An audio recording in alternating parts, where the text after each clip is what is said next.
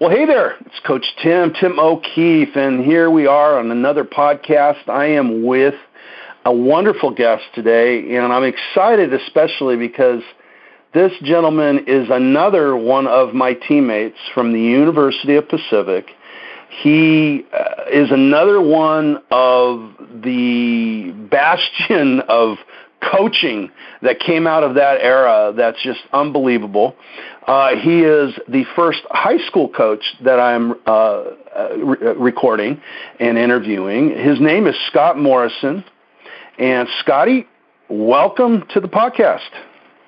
Well, thank you. I appreciate you considering me. Honored to be here. Well, I thought of you. I we went back and forth, and actually, I think I saw your name up there with Coach Seaman, who's with the Cleveland Browns, and they were in town, and you actually went and hung out with them. So that's really cool. But I saw that on Facebook. I thought, well, God, I want to get Coach Seaman, but I want to get Scott because we haven't stayed in super touch over the years, but I just know. I remember back when and over the years when we have talked about certain stuff. I just knew you're the kind of guy I got to have on this, and so what I'd first like to do is kind of go through from high school to how you got to where you are, and I'll let you explain where you are. So where did you go to high school and JC, and of course you went to Pacific. So what's your path? I went to Damien High School in Laverne, California. From there, went to Citrus Junior College. That was before you had to have a 2-year degree to bounce. So I played 2 years of football there and 1 year of baseball, and then transferred up to UOP in January of my sophomore year, and then played 2 years of football up there and 1 year of baseball. Very cool. I wasn't aware of the baseball. Yeah. Oh, very cool. I didn't know that. So then from there you decided what? That I'm going to be a coach, or did you always know you were going to be a coach? How's that happen? It's like most of us. I just kind of stumbled into this thing. I was actually, you talked about Coach Seaman. I was reminding him that probably 32 years ago, he had pulled me aside at a practice and basically suggested that I should get into this crazy business called coaching. And I literally laughed at him and told him, not a chance. I see what you guys go through. And the path to becoming a coach was literally getting tired of interviewing in a suit and tie and not really finding anything that kind of tickled my fancy, and bumped into my high school baseball coach, Lou Cassell, actually during a Pacific baseball weekend. We were in Southern California, and I went over and watched my old high school play, and we chatted for a bit, and he asked me what I was going to do, and I told him I'd been interviewing for all these, in those days everybody was interviewing with Bartles and James. You might remember that. Yep. But, it was Bartles and James and everybody else, and just nothing really struck a chord with me. And so Lou said, hey, why don't you come here and coach? And I knew that coaching was a stipend position, and I said, I got to make a living. I can't go back and live with mom and dad. And he said, well, why don't you teach too? And I said, well, gosh, I don't know anything about teaching. And so, fast forward about 2.5 months, and I'm sitting in the principal's office, and the principal says, do you want to teach history or do you want to teach English? And I said, I think I'd rather teach history. And he said, well, I'm interviewing a basketball guy for a history position. If he works out, you'll do English. If not, you'll do history. And, of course, that basketball guy is now a very good friend of mine as well. Rick Winter runs a big the North Bay Basketball Academy in Northern California. But wow.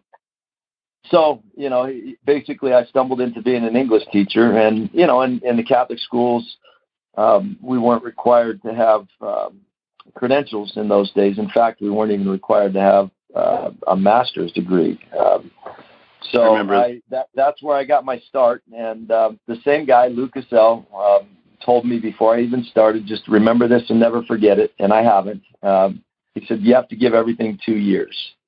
So I gave it 2 years, and here I am 30 years later still doing the same thing. So that's interesting. You got to give everything 2 years, meaning what, just as a coach or just in life or what? I think it was more life advice, kind of that idea of, you go around once and you have a lot of experiences, but the second time around, many of those experiences are not first-time experiences anymore, and you identify skills and strategies to deal with those things that you might have struggled with in the first go-around.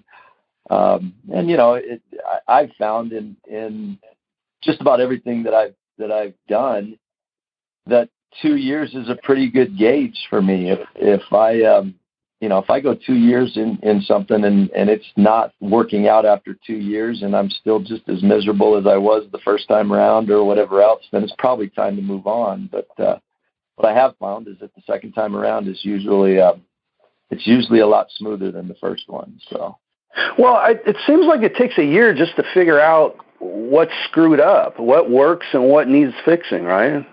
Absolutely. Yeah. So where are you at right now? I am the head football coach at Santiago High School in Corona, California. And you went in there in 2015, correct? You told me when we first talked, you told me a neat story. Can you share that? Which story? Well, sorry. You said you took over a team that was not used to winning. Well, I wouldn't say not used to winning. It's just a different culture. I think anytime leadership changes, there's an automatic change in culture, and quite I have tons of respect for the man that I replaced. He's still in the Inland Empire, and in fact, just won a CIF championship at his new school. He's a very, very good coach, a great offensive mind.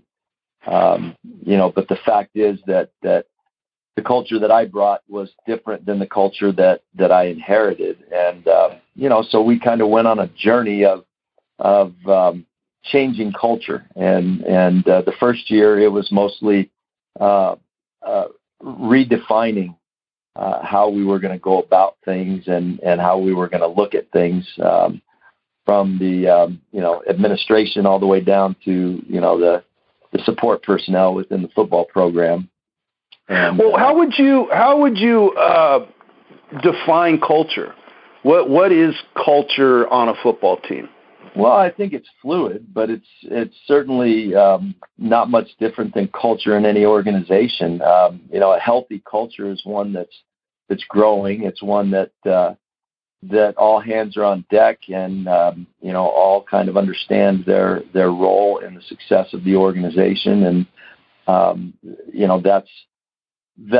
we're striving for a healthy culture. And again, I'm where I kind of differ from some guys in my business is we're not a star-driven culture. We certainly like to celebrate the successes of our players, and when we have really good players, we want them to be really good and to get a lot of attention.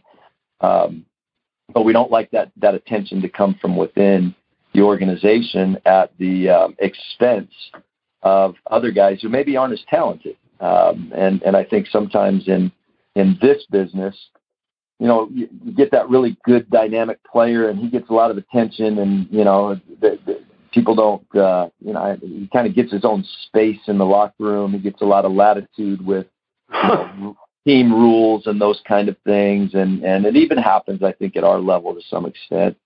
So we've just tried really hard, and I think, are moving in a good direction with putting the team first. And I guess that would be the cliche of our culture, but I think it goes much deeper than that. That's interesting. So where does that come from? You just don't all of a sudden snap your fingers and say, "This is my culture." I deem it so, right? Is it from your experience? Is it from your set of values or philosophies? You sat down one day and did a John Wooden Scott's Pyramid of Success. Where does that come from? I would say the answer to that is yes, and all of those things. I've been in this business for 30 years, 19 of them as a head coach, and when you're an assistant coach, it's really easy to have all the right answers, and it's really easy to believe that you could do better, and it's really easy that to say you would do this situation or handle that one a little bit differently or whatever. But when you're put into that position where, you're the one that's responsible for the culture of the organization, you fall on your face a lot. And quite frankly, I've swung and missed on plenty of coaching fronts. But I would say that probably my experience in my job immediately before this one at La Puente High School and Workman before that, I really kind of started getting this sense that it's bigger than X's and O's. It's bigger than Johnny's and Joe's. This is an avenue, I guess, where we can really influence lives. And I've done tons of reading. I read lots of stuff on the successful head coaches in our business. Urban Meyer's stuff is great. I'm looking right now at Bo Schembechler's book on my bookshelf. I've also read a lot of things from the TED Talks stuff with Simon Sinek and different things, and again, kind of going back to the culture piece. Yes, this is now the culture that I believe in, and I've probably believed wholeheartedly in it for 15 of the 19 years, and never been totally sure how to integrate it into an organization that is really just fun. We're like the YMCA at the end of the day. Our kids come to us because they want to play a game, but it's a great opportunity for us, the coaches, the men in the lives of these guys, that we have an opportunity to influence the kind of people they're going to be when they're done with us and when we're done with them. And so that's really what we're trying to build culture-wise is we want our young players to recognize that life is about depending on others and being dependable, and having an appreciation for accountability. We talk all the time about the two most important abilities that a guy can have are availability and accountability. You might be the biggest, the strongest, the fastest. You might be able to jump the highest or run the farthest and fastest. But at the end of the day, if you're unavailable and unaccountable, you're not going to be successful. So we're in the throngs of building a culture based on accountability and availability. You touched on that you're coaching kids. I can't remember your words, how you said it, but you went through it kind of quickly. But I want to dive into it a little bit, and that is that you're coaching. I don't know if this is how you said it, so I don't want to put words in your mouth. But you said you're coaching kids beyond the game. It's for life. Is that true? Yeah, I mean, you certainly hope so. Honestly, Tim, think back at the number of football games that you played in. How many actual games and plays of the thousands that you played in do you remember? I certainly remember a catch against Minnesota, and yes. I remember my first college touchdown, and I remember a lot of those things, but I equally remember the times in the locker room, the life lessons that my coaches taught me, the grind to get through the physical pain, and all of those things have transitioned, or not transition, not the right word, but all those things have kind of built who I've become and what my outlook on life is. And gosh, if I can be a small part of that in a young man's life, then mission accomplished, no matter how many games we win.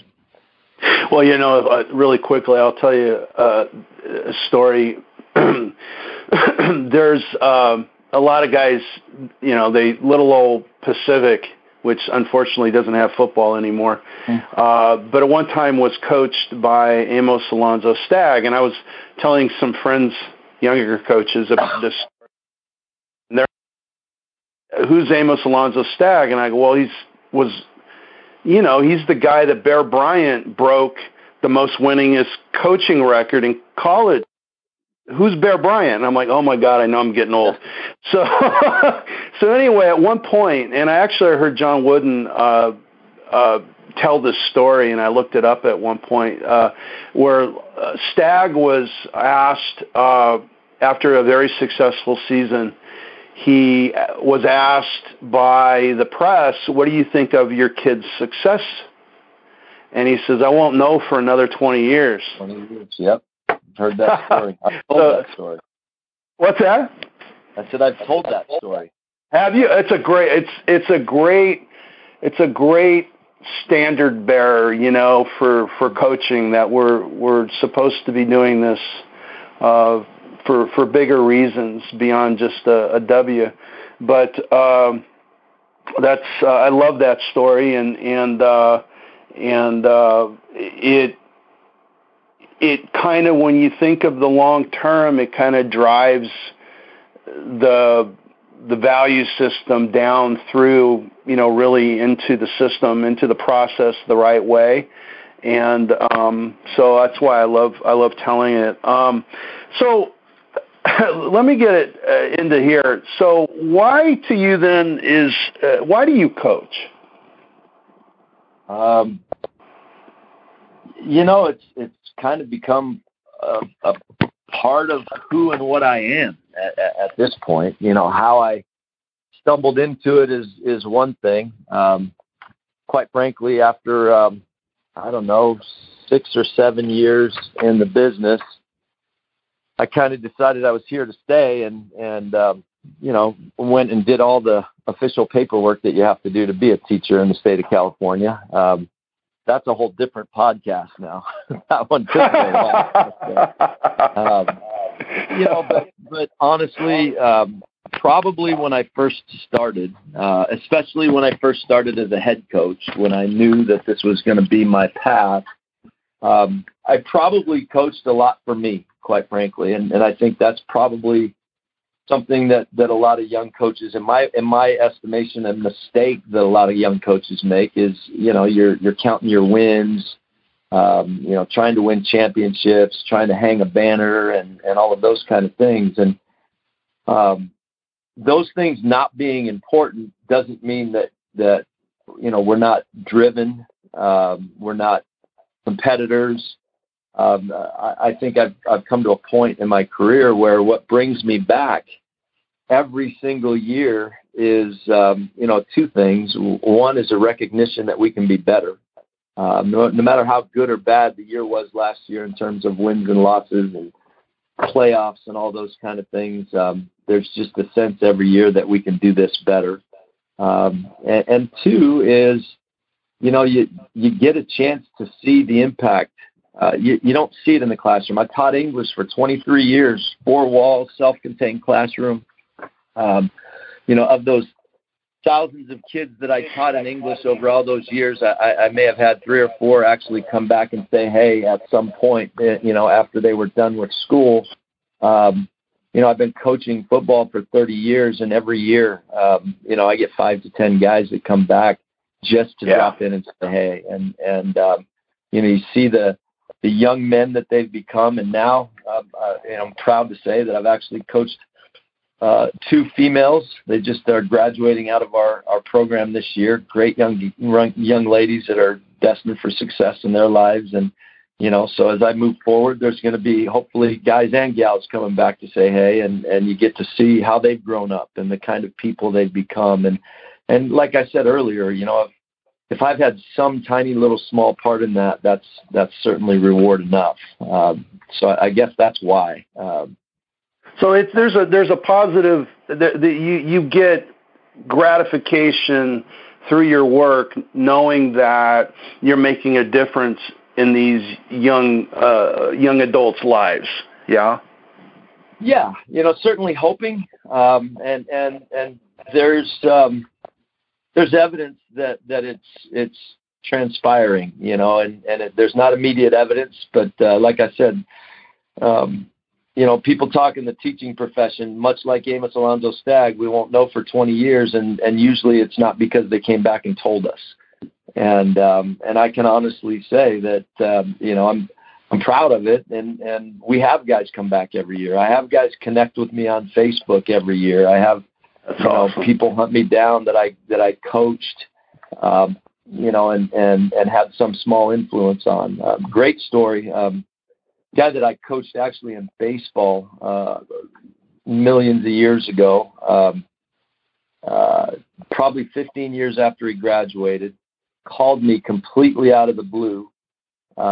And said to me, Coach, I just want to say thanks. Now, this was a guy who was a pain in the neck, didn't like that the rules applied to him, didn't like that when he didn't perform, he didn't play, left our program. It was a baseball program, but left our program pretty uptight with the way his senior season went. And he called me 15 years later and he said, hey, Coach, I just want to thank you. I never realized how hard your job was and never realized how much respect I owed you and never showed you. So I'm calling to say thank you, and you did make a difference in my life. And I'll never forget that. And to be honest with you, he's probably forgotten he made that call, but I'll never forget that. And that was, again, one of those meaningful things that kind of just keeps you coming back. It's like hitting a great golf shot, even though you shot 108. Well, and I don't know. There was something. Probably about 5 years out when I was, in the real world, I contacted some of my coaches and either wrote them a letter formally or just wrote, and it was whoever was on my heart. It wasn't like, these are the best ever. It's just something I thought of, and I emailed them, or not email, I'm sorry, they didn't have it back then, but I mailed them or even called some of them, and I'm so glad I did that, because what you just said, I mean, you don't always get the thank yous, and not that you're doing it looking for that. It's just kind of, hey, there's a reason. I always thought there was a reason I was doing this, that I was doing good, and this kid just proved it. And so that's beautiful, bro. And I've had those moments too, believe it or not, even from youth kids that are in the real world now and reach out to me through Facebook and just give me a thing of thanks, and you're blown away. You didn't know maybe you had that much impact. But I do believe that it's not just 20 years out, like Stagg says, but I think, there's that line where during practice or during instruction, there's so many teachable moments that present themselves. And I've always counseled to coaches that I'm working with that, if we can we're not always going to get all of them, but we can get a few of them. And if we just get a few of them, we're doing better than what we were. And we could use that example to propel the player forward. And to me, the biggest high that I get out of coaching, and it's always comes, it seems like, when I'm the most frustrated, where I'm like questioning everything I've ever believed in, right? And all of a sudden, Johnny just has this aha light bulb moment, and he gets it, and you're like, oh, that's awesome, it just makes it all worth it, right? No question. Yeah. So right now in 2017, going into 2018, Santiago had a pretty good year, right? The kids have bought in. They bought into the culture. They bought into your philosophy through your leadership that you've instilled down through your organization, through your coaching. They're all good soldiers. How much, and I think this is probably a management style for everybody, but in your world of management, with your team as a head coach, as the CEO of your organization, how do you program into your team that culture? Is there definitive things that your coaches have got to do? Do you leave it up to them through their own talent and abilities to communicate it? How do you play that out, if I can ask? Yeah, again, the answer to that is yes. As the CEO, I again, kind of a Simon Sinek thing, but and I don't know if you follow John Gordon, who's another guy I follow on Twitter, and he's a great kind of organizational, motivational kind of guy. And one of the things he talks about is that the leader sets the vision. But the vision has to be carried out by someone who believes in the vision. And, so I've been very fortunate here, in that, I've got a great staff of men who believe in the vision that I've brought to the school and are, equipped and prepared to, help realize that vision. And there's certainly, challenges along the way, but we start every year. We start in January. In fact, before we started this thing, I was working on my agenda for my coaches meeting on January 16th and working on some calendar stuff, just trying to be prepared for that. The first thing that I do in every first meeting of the year is reiterate the vision. The vision is a working document, so it's not just like I cookie cutter it and paste it up there again for next year.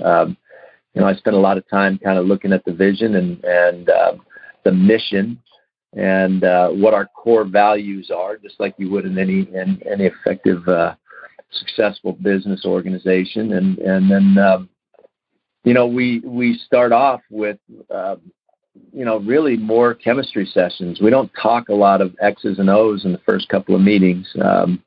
Most of it is, how we doing on our vision? Do we need to make adjustments to the mission statement? Are we living our core values? What ways can we do those things better? And then, handing that off to the position coaches.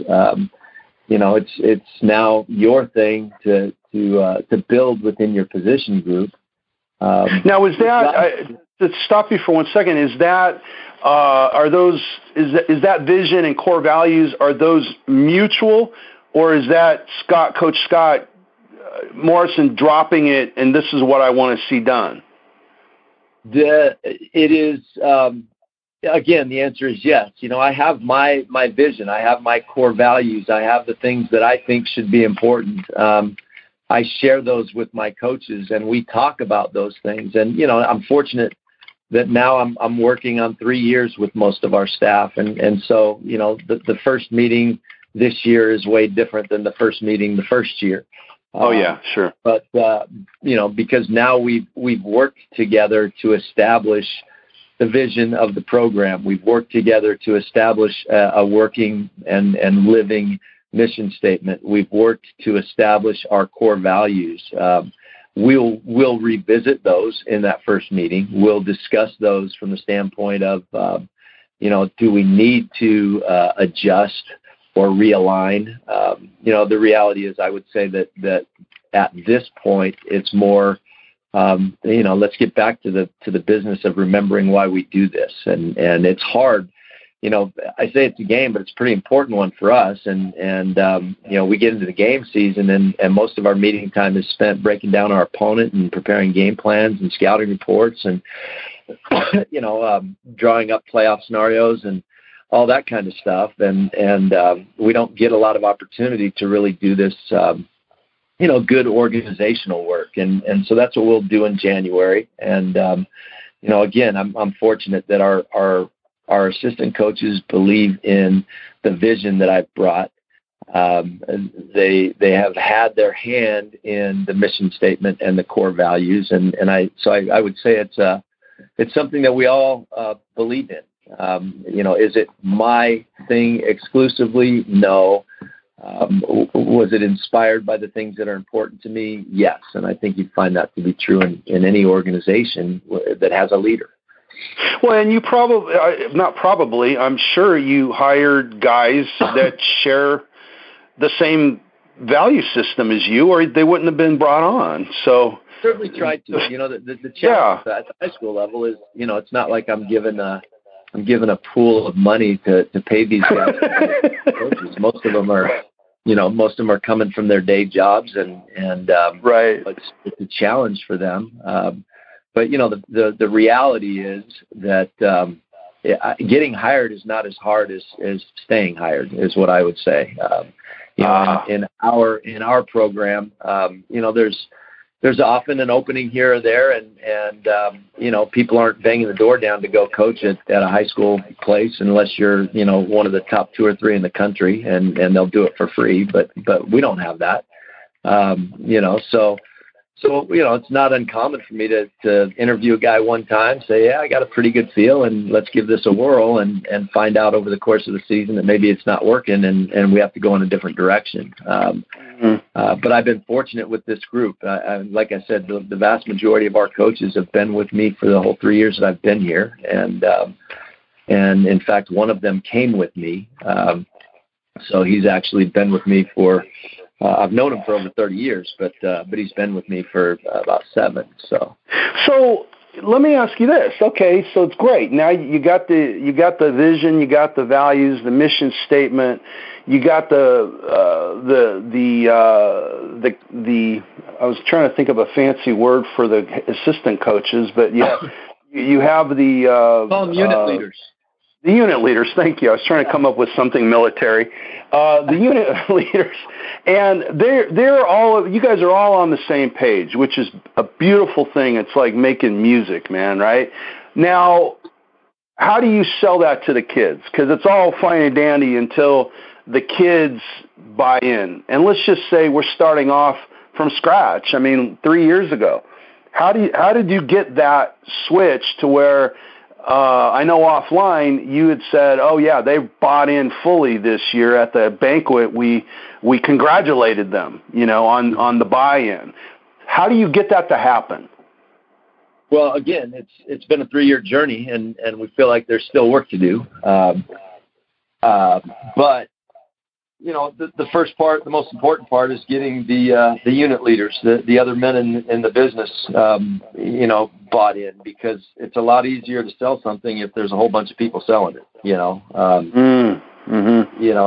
If I'm the only one trying to sell the culture, and guys are going to their position work and they're getting counter-cultural messages, then we're not going to have any success. With that said, part of the growth is in kind of working through the old culture. And again, I want to emphasize that that the culture that I inherited is not inherently bad. It's just inherently different from the culture that I brought. And there's a lot of different cultures, right? Everybody right. And I like to say it's born of our values. I don't know if you agree with that or not, but I believe it's born from our values, and everybody's walking with different values. So isn't it, like, even with your, I was going to call them capos, even with your unit leaders, they still have different values, but where you guys mesh is where you push it, right?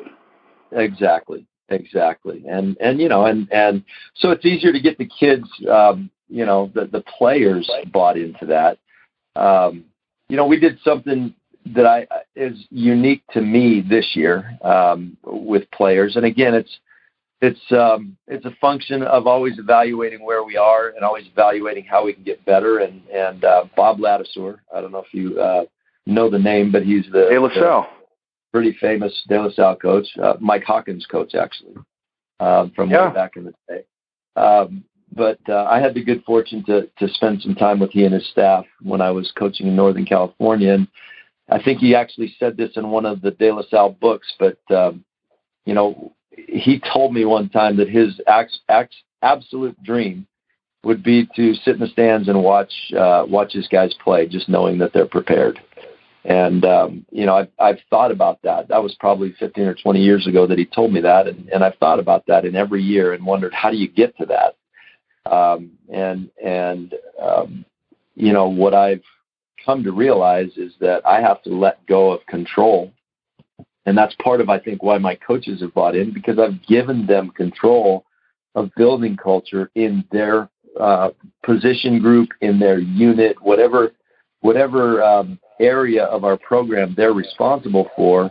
They're also responsible for the culture of that area, and making sure that culture aligns with our agreed upon core values and mission and vision. And our coaches do a great job of that. Well, the next step then is giving players and letting go of some of the control over players. And so this year we established what we call the Coalition of Culture, which is basically, and a lot of people have something similar. It's a player leadership group.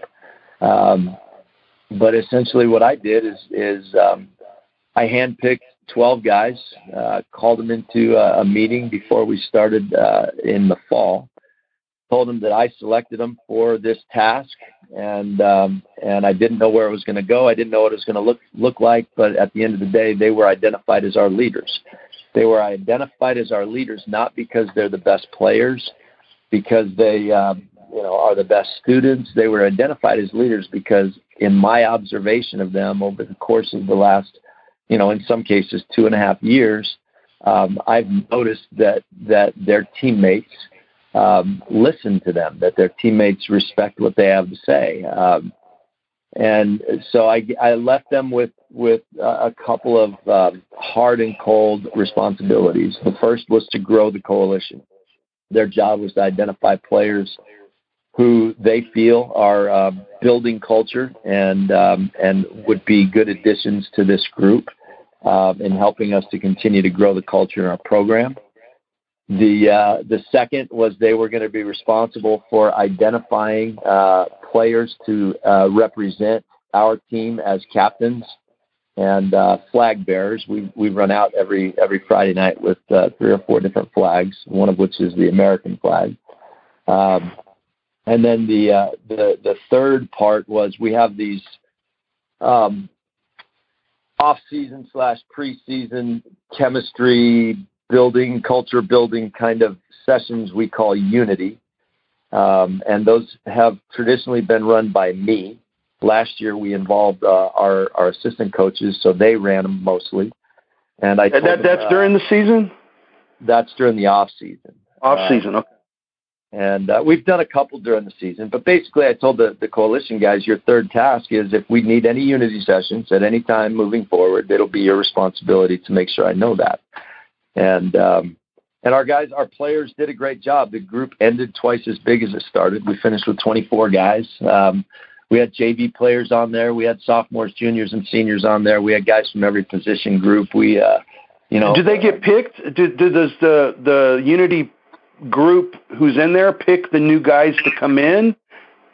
Well, the coalition, the original 12 guys that were the coalition guys, their job was to identify players who they felt needed, were culture builders and were guys that would make our coalition of culture, our group, a better group. And so I had a list of guys. It's a team within a team, really, right? It's a leadership group within a team. Is what it is. And that's interesting because I don't want to be the guy not on the leadership Unity group, right? Well, it's funny you say that because you would think it could create some issues, but because you end up, if you think about it, what do we do at the beginning of every season or at the end of every season or every week as coaches? We say, okay, so-and-so's our captain this week, this day, this year. Yeah. And we set 2, 3, 4 guys aside as somehow they're special, somehow they're unique, somehow they get to be represent you as the captains, and they get a little band on their shirt or whatever that says they're special. And I wanted to get away from that because we feel like all our players are special. Not all are great leaders, though. Right. And so, what I told the entire team when I introduced the Coalition of Culture was that, my ultimate goal, not unlike Bob Ladouceur, although I don't know if I want my players calling plays. I'm still having too much fun calling offense. So I don't want to sit in the stands and watch them. But, not unlike Bob with regard to player ownership, my ultimate goal and dream would be that the Coalition of Culture is our entire roster. That before the season is over, our group has looked at every player at some point and said, Coach, this guy needs to be on this group. Well, can you coach leadership? Can you teach leadership? I think you can give players, you can give people responsibilities, and their leadership will take over. Quite frankly, that's the age-old question: can you teach it? Can you coach it? I don't know the answer to that, but what I do know is I've never had a team with better player leadership than this one. And, and I do think I've had some good teams. And in fact, I had a really good team at Damien that reminded me a lot of this team that we just sent away. But even on that team, we had 2 clear captains, and they were the guys that were in charge. And fortunately, they were good captains. But this group, we had our outspoken guys, we had our less outspoken guys, we had guys who would lead by example. We had guys who would get in people's face. We had guys who would be the last one in the locker room just to make sure everything was swept up and picked up. And all of those are forms of leadership. And, and that's kind of how they were selected by me, was just identifying guys that find ways to lead within their own personality. The problem is we look at leadership as being fire and brimstone and pregame speeches and yelling and screaming. And sometimes leadership is something as simple as, hey, Coach, I want to make sure you lock the door before we leave. We're all out of there, or, hey, Coach, I made sure that I swept up the locker room. Or not even telling Coach. You go in there and there's a guy with a broom in his hand at 7:00 at night when everybody else is gone and he's sweeping the locker room, those are forms of leadership. There's a line that, and since I learned it last spring, I've looked it up. That the head coach that I serve under, he went to the Naval Academy 100 years ago, and he says, there's a line there, and he goes, they make you do the most crazy stuff, that is just, as a human being, you just go, this is ridiculous. But he goes, you know what? If you can't follow, then you can't lead. Mm-hmm. And boy, that's just stuck with me since he taught me that. It's funny. I've told our players that following is a form of leadership. Because because you recognize that this person is more capable of leading this particular endeavor, and it doesn't necessarily mean that you are not capable of leading. It just means that you recognize that this person is better suited to lead this endeavor. Well, and that implies, of course, that, and this is why I think football is one of the most glorious games ever invented, because that, what you just said, implies that there's a mutual goal that everybody's looking to achieve, mm-hmm. that goes beyond the selfish indulgences that we might want, right? Absolutely. Well, and I'll tell you, and it reveals itself most strongly when players face adversity. And I got to be honest, I had 2 players who had season-ending injuries this year. And at some point in the season, they knew they were no longer going to be able to participate, and there was still plenty of games left to play. Both happened to be Coalition of Culture guys, and both refused to miss a practice unless it was for rehab. Both immersed themselves in the game plan. Both helped their position coaches in any way that they could. And they're two guys that we were counting on Friday nights to be great for us. But they had to be great in a different way, and it made those position groups better. I don't know that I've ever had one guy who was, out for the season with an injury reasonably early in the year not miss a practice. But we had two this year. So. Wow. And so they actually were contributing even though they weren't able to play. They contributed. Correct. The outcome. That's special, man. And that's because of what you've created through this culture and selling your values down through and this whole coalition. You're really sharing some glorious stuff. I mean, it's just beautiful, and it seems like you're really leveraging all that is great about football, and which is team. God, it's like you said back in the day. What do we remember?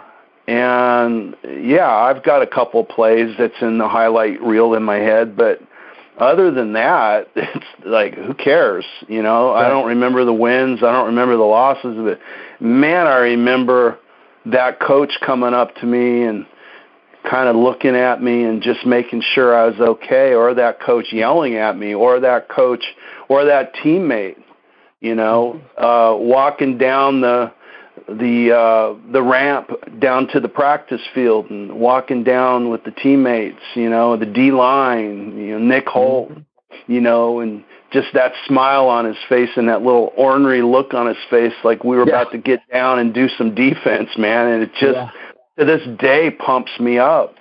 And so but all of that's a process to get to game day.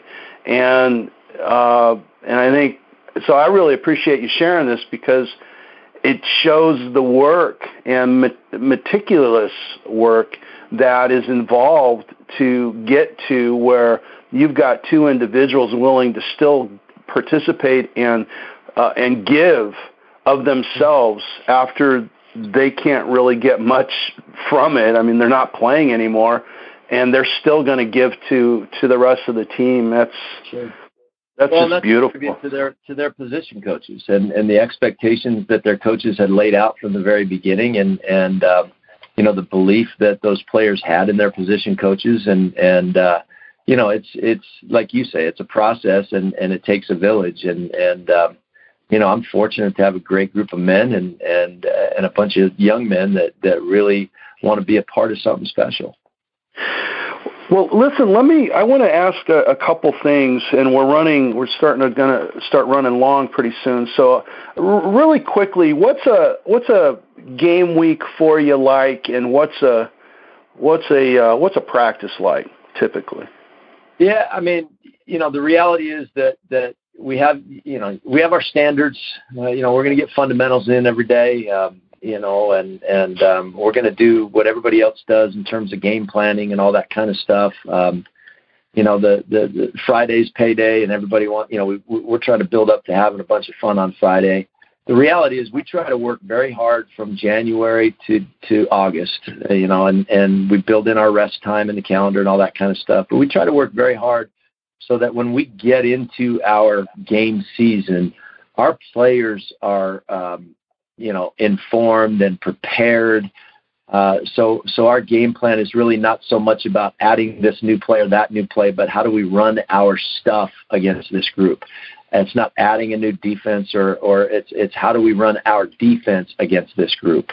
And we do the same thing in the special teams. So we spend a lot of time, from January to August, installing. I tell my assistant coaches and we work very hard, and I try to model this, but we got to have a plan for everything. We practiced situations this year that just never came up.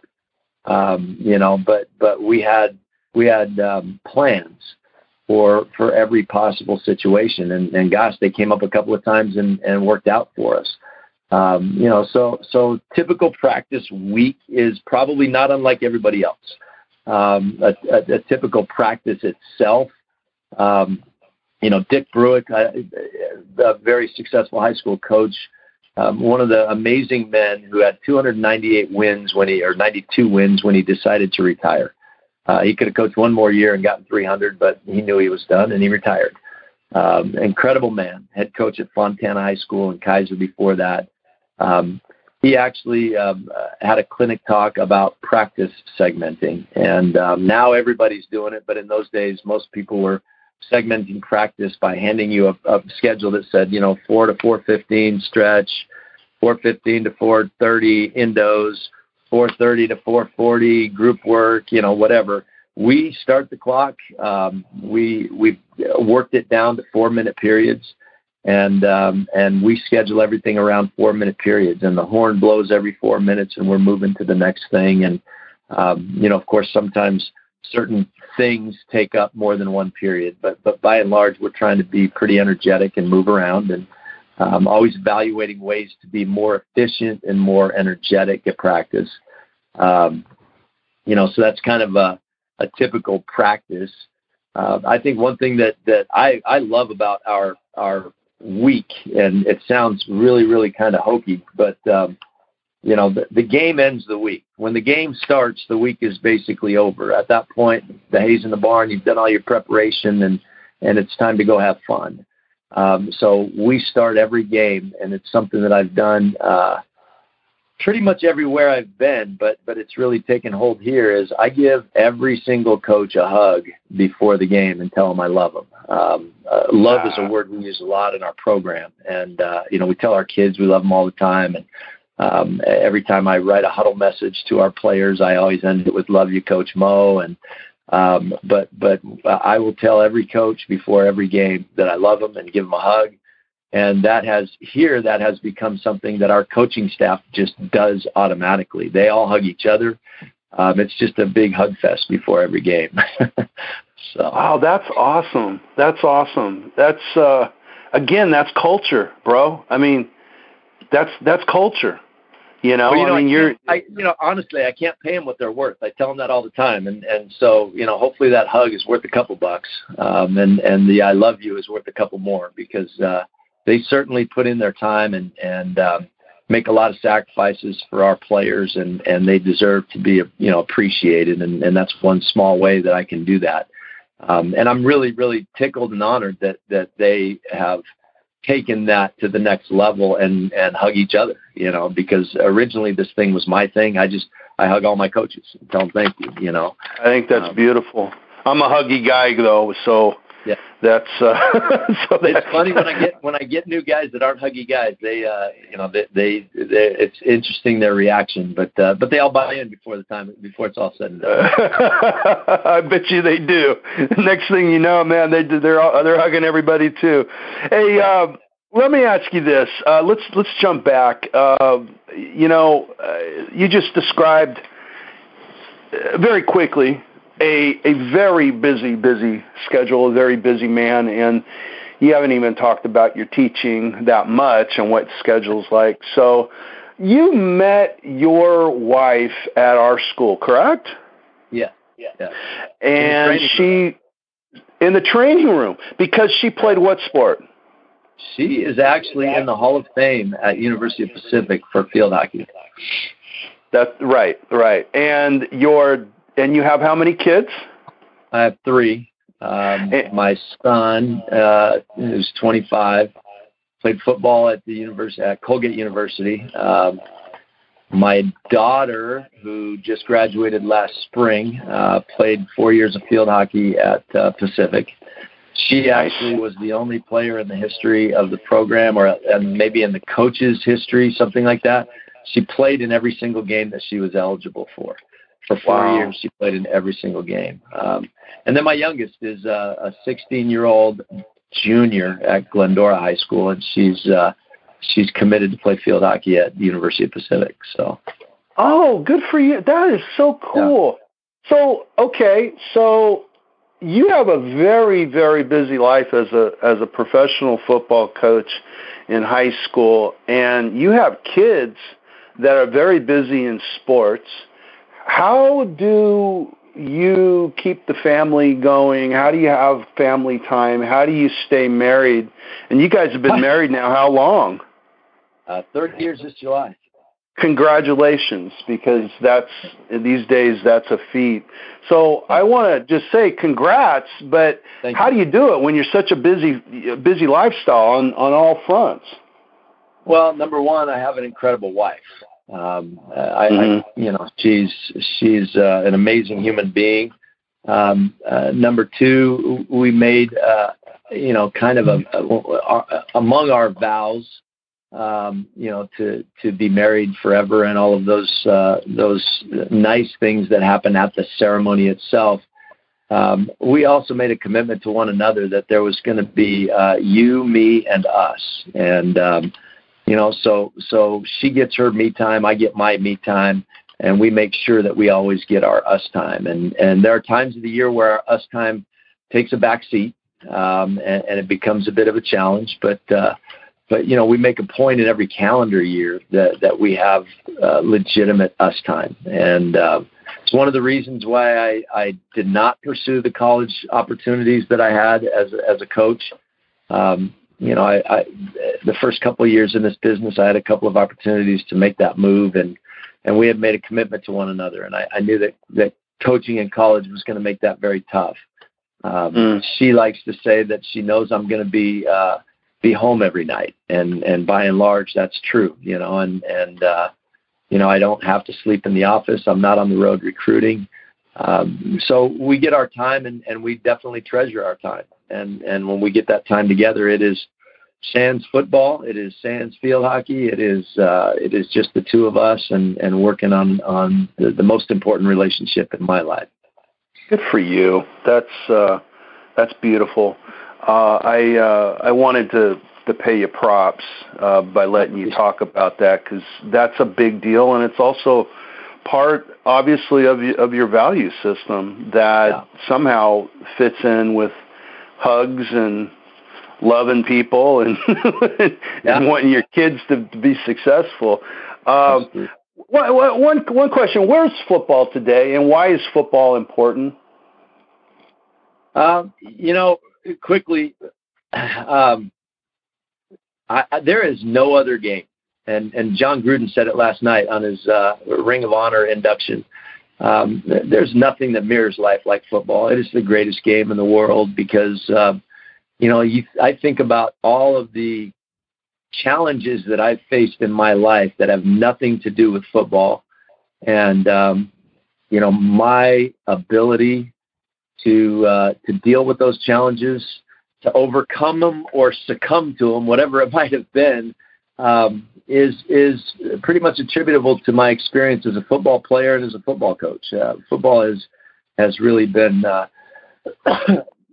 the driving force behind a lot of decisions I've made in my life and behind a lot of ways that I've reacted to good and bad things that have happened. Tony Dungy says, stay in the middle. I would never have been in the middle as a redhead hothead, who went into business. But because I have had so much football experience and the pleasure and honor to serve as a football coach for all these years, I've had the opportunity to have contact with guys like Tony Dungy and listen to his advice. So I think it's not just X's and O's and all that kind of stuff. There's so much more ingrained in football. Excuse me. So it is, I think, without a doubt. I think, Coach, if people are listening to you, they hear somebody who studies. You study the books, you study the great coaches, and you're out there and you're taking advantage of the times that you can get with guys that are really doing it at a high level. And you shared with me, I think it was offline, I don't think we recorded this, where you said that you spent time out with the Bengals when Coach Jackson was there, with Coach Simo. You spent a week out there and other places to learn. And so I would just like to say that's why I wanted you on here, so hopefully my listeners can learn. And it's, as I like to say a lot on these things, and why I've not bothered to separate my business podcast from my football, because you just demonstrated something that that any business person can learn from how meticulous you are to get to one Friday night of 2 hours. You've already have had, I think you told me since the season ended, you've already had 2 meetings, and you're starting up again in January, and you're going right to it, and all to get to just 2 hours on a Friday night at the end of August for your first game. So that's a lesson that we can all learn from. I just want to say, and if I may, after this talk, can I call you Coach Mo also? Absolutely. All right, Coach Mo, I do appreciate your time with us. Is there anything you would like to close with? No, thanks, Tim. I'm honored to have even been considered. Please, I love it. You've warmed my heart because you were such a great source of information, and also that I know you're my Tiger brother. I appreciate it, bro. Go Tigers. Go Tigers. Coach Mo, thank you. All right, thank you, Tim.